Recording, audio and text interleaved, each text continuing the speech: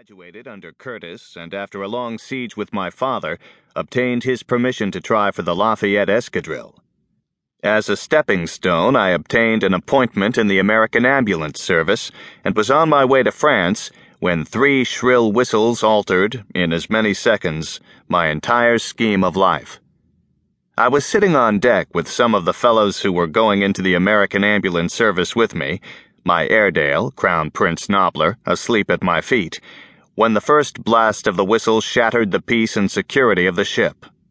Ever since entering the U-boat zone, we had been on the lookout for periscopes, and children that we were, bemoaning the unkind fate that was to see us safely into France on the morrow without a glimpse of the dread marauders. We were young, we craved thrills, and God knows we got them that day. Yet by comparison with that through which I have since passed, they were as tame as a Punch and Judy show. I shall never forget the ashy faces of the passengers as they stampeded for their life belts, though there was no panic. Nobbs rose with a low growl. I rose also, and over the ship's side, I saw not 200 yards distant the periscope of a submarine, while racing toward the liner the wake of a torpedo was distinctly visible. We were aboard an American ship, which of course was not armed. We were entirely defenseless, yet without warning, we were being torpedoed. I stood rigid, spellbound, watching the white wake of the torpedo. It struck us on the starboard side almost amidships. The vessel rocked as though the sea beneath it had been uptorn by a mighty volcano. We were thrown to the decks, bruised and stunned. And then, above the ship, carrying with it fragments of steel and wood and dismembered human bodies, rose a column of water hundreds of feet into the air. The silence which followed the detonation of the exploding torpedo was almost equally horrifying. It lasted for perhaps 2 seconds, to be followed by the screams and moans of the wounded, the cursing of the men, and the hoarse commands of the ship's officers. They were splendid, they and their crew. Never before had I been so proud of my nationality as I was that moment.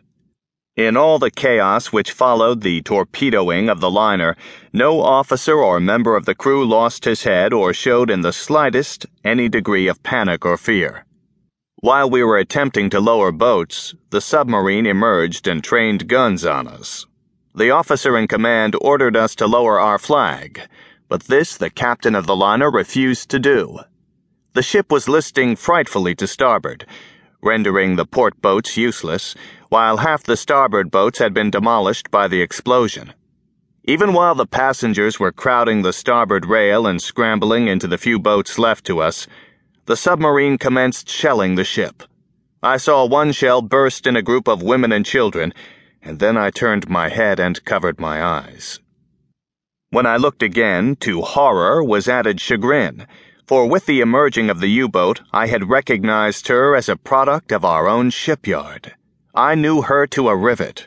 I had superintended her construction. I had sat in that very conning tower and directed the efforts of the sweating crew below, when first her prow clove the sunny summer waters of the Pacific. And now this creature of my brain and hand had turned Frankenstein, bent upon pursuing me to my death. A second shell exploded upon the deck.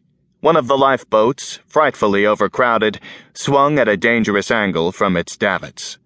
A fragment of the shell shattered the bow tackle, and I saw the women and children and the men vomited into the sea beneath, while the boat dangled stern up for a moment from its single davit, and at last, with increasing momentum, dived into the midst of the struggling victims screaming upon the face of the waters.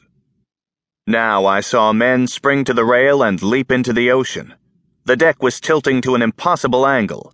Nobbs braced himself with all 4 feet to keep from slipping into the scuppers, and looked up into my face with a questioning whine. I stooped and stroked his head. "Come on, boy," I cried, and running to the side of the ship, dived head foremost over the rail.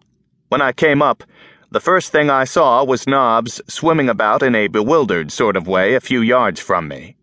At sight of me, his ears went flat, and his lips parted in a characteristic grin.